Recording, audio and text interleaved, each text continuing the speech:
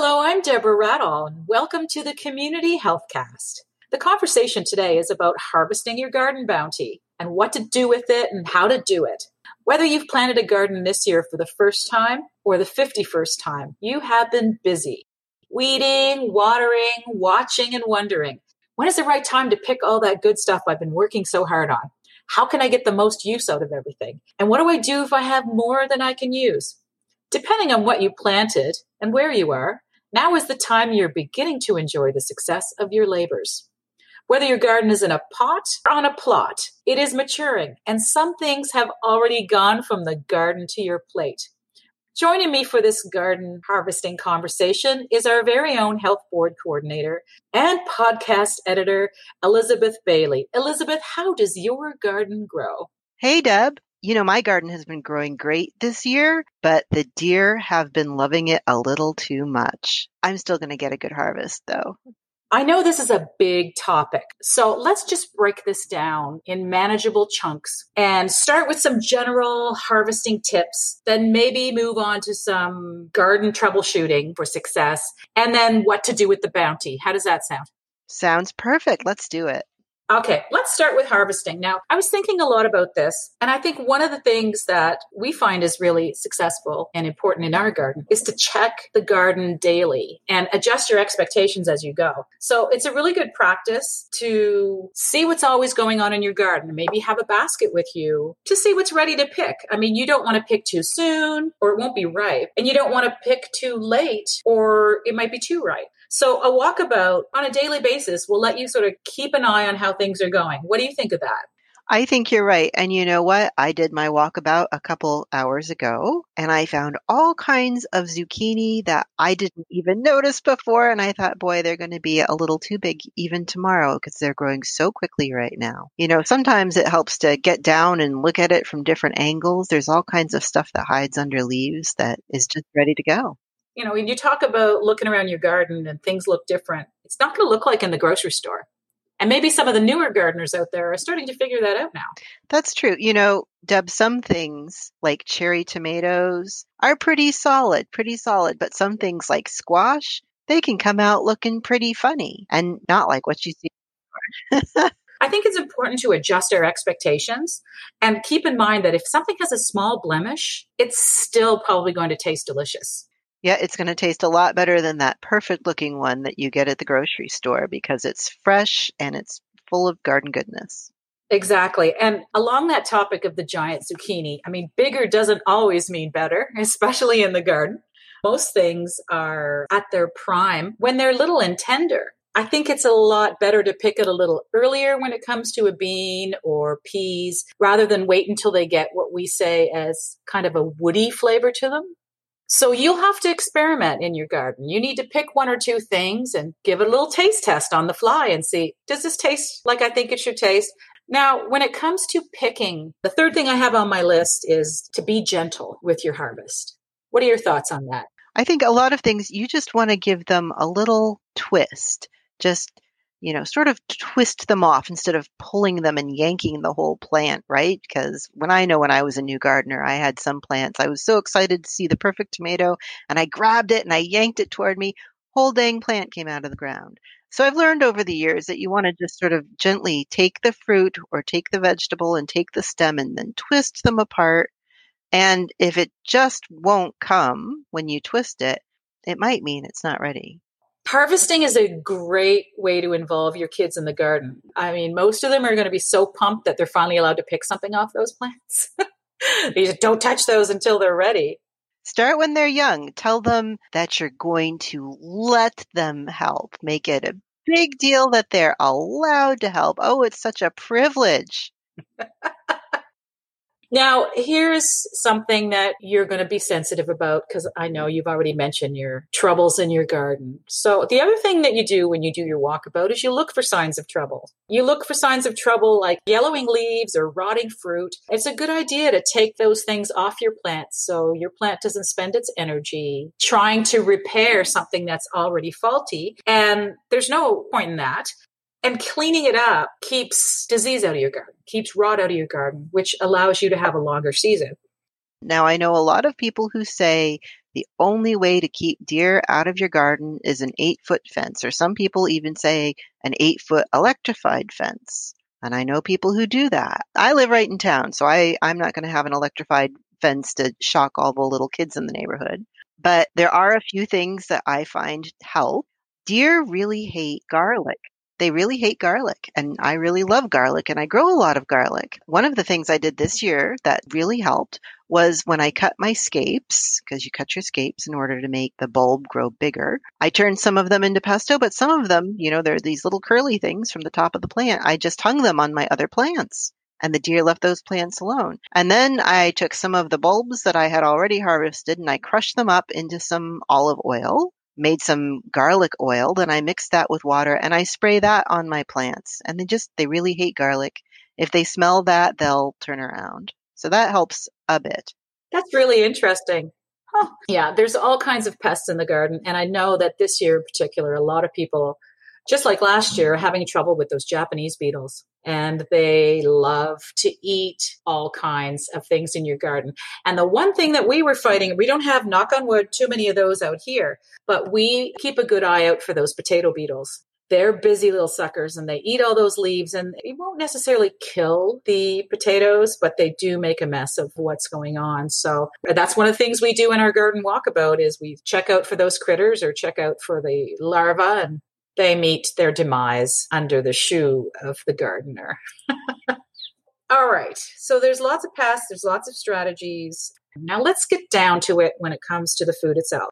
A little known fact about you, Elizabeth, that our listeners may not know is that you have been a food writer for many years and have quite a lot of experience writing about how to preserve, how to use a lot of this garden bounty. Is it safe to say that this is kind of your thing? Deb, it really is. It's one of my passions for sure. I just love food to begin with. And we have such wonderful local food here in Nova Scotia. I love being able to grow it and cook it and do all kinds of things with it, including preserve it, because we have so much right now. And we certainly want to enjoy some of it in February when it's dark and gray and awful out. A little bite of summer. Now, I really love herbs a lot. I have quite a few of them in my garden. And of course, this time of year, there's a ton of basil. If anybody's grown any basil, you should have a ton of it. I mean, my theory is that's why the Italians invented pestos, because they had too much basil this time of year. What are we going to do with it? What other things can you do with herbs? I've noticed a lot of people talk about drying herbs and they say, oh, I'm going to get a dehydrator so I can dry my herbs. For most herbs, you don't need that. Leafy, delicate herbs, you can put just in a paper bag. I did this with thyme the other day. I have a ton of thyme. And I just pulled the sprigs and put the whole sprigs in a paper bag and sealed it loosely, left it on the counter for a week, came back. They were dried perfectly. And then I took the little leaves and took them off of the branches and put them in a jar. Now, the one thing that I think is important if you're drying herbs is to dry them in as big of pieces as you can, like the whole leaf, or as big of pieces as you can manage, and then crumble them up right before you use them, and you'll get a better flavor that way.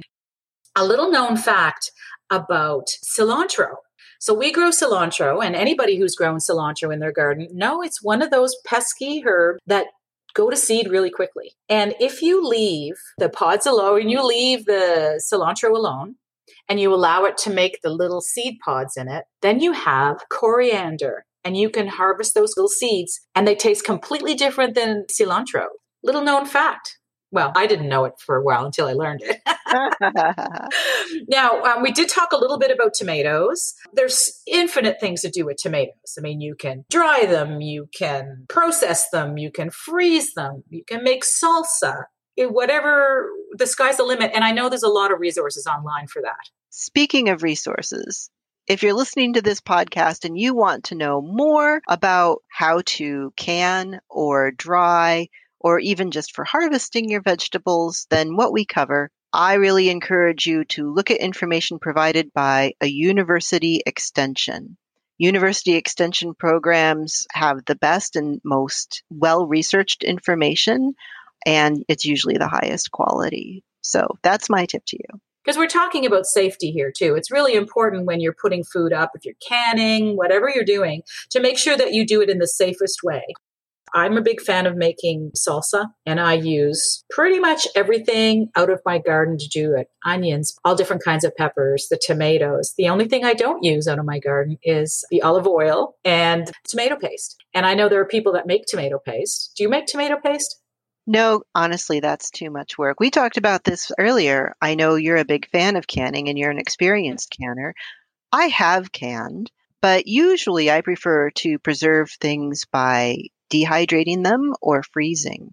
And tomatoes are one of the things I really like to dehydrate. I slice up big tomatoes, or I just slice cherry tomatoes in half and put them face down on dehydrator racks and dry them until they're dry but flexible. Kind of like a veggie leather? Yeah, pretty much like that. And then I put them all in a freezer safe bag and suck the air out of it with a straw and put that in the freezer, which is probably overkill.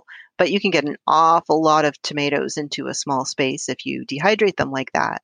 And then I can chop them up and throw them in soups and stocks and sauces and casseroles all year long. I mean, timing is everything. We've touched a little bit on that. Timing is everything with the garden. Whether you pick too soon, you pick too late, finding that happy medium. And with corn in particular, it really starts to lose its sweetness and its flavor the instant you pull that corn off the corn stalk. And the greatest advantage to growing your own corn is that you can do it at the very last minute. The traditional rule is to get a pot of water boiling to cook the corn and then go out and pick it. Yeah. That's right, because the sugars start converting to starch the very second it's picked. I figured you'd know like the sciencey stuff about it. If you have a cool, dry place in your house, that's the best. And you mentioned about rot. The really important thing to know is that if you've got one bad apple spoils the barrel. If you've got one bad piece of produce and it's touching other pieces, that rot will spread. Yeah. So you either have to keep them separate so that they're not touching, or just be really, really careful there's not even a speck of them before you store them together. Those are the two really big things. Yeah, it's important to keep an eye on things. Another thing, that if you grow parsley in your garden, parsley, even if it's covered with snow, survives. That's right. When we were talking earlier about preserving your food for winter, I was thinking, one of the things I really like to do is garden for things I'm going to eat at the holidays. And I like to preserve fruits for desserts that I make at the holidays. But one of my favorite things to do is grow parsley that I use for my family's Swedish meatball recipe that we make for Christmas Eve dinner. But I found that if I cover it up, I can keep the parsley in my garden going until Christmas Eve and go pick it fresh to put in the meatballs, which is amazing. And it's so much better. Parsley is one of those herbs that I don't recommend drying because it doesn't taste very good. It loses a lot of its flavor. Parsley and cilantro just don't dry well. And even basil. Like, I would rather take basil and make it into like a blurred. I've done this in the past. Blurred it up with olive oil and dried it flat, dried it in flattened bags. And then you can just bust off pieces and put it into a sauce or whatever you're making. I mean, it's sometimes hard to make it into a pesto because it wants to turn black at that point. It doesn't look good, but it still tastes good. Mm-hmm. You're a big fan, Elizabeth, of freezing things. That's right. And you and I know, think differently about how to do that. And it all comes down to blanching. It does come down to blanching. There are two camps when it comes to blanching. Do it or not. And let's just table that part of the conversation for another day. But what I do want to talk about when regards to freezing is the space. Our freezers are all stuffed full of stuff most of the time. So the ideas that you had about freezing things in ice cube trays or even in muffin tins and then taking them out and putting them in a bag, that's really great. It's a good space saver. And the other thing that I like to recommend people do in order to save space is to freeze in freezer bags and then to put them in freezer bags and then suck the air out with a straw so that there's as little air in there as possible, and then get them all sealed up and nice with hardly any air in there, and then stack them up horizontally and put like a book or a sheet of cardboard in between each bag in the freezer so that it freezes flat and straight and nice. And once you've done that, then you can move them horizontally and stack them up like books. right? And it takes up much less space. It's like the most efficient way to stack everything into your freezer. Even if you only have that little freezer on top of your fridge, you can get a fair amount of stuff in there. You'd be surprised. And the other thing in terms of the freezing bit that I want to add that you reminded me of the other day, write down what it is. Because sometimes when it's frozen, it's not always recognizable.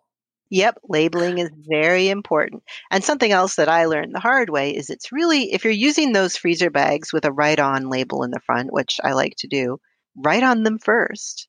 Write on them before you put the food in. Oh, yeah. And make sure you put the date that you're putting it in the freezer. That's one of those details that I always think I'm going to remember, but I don't.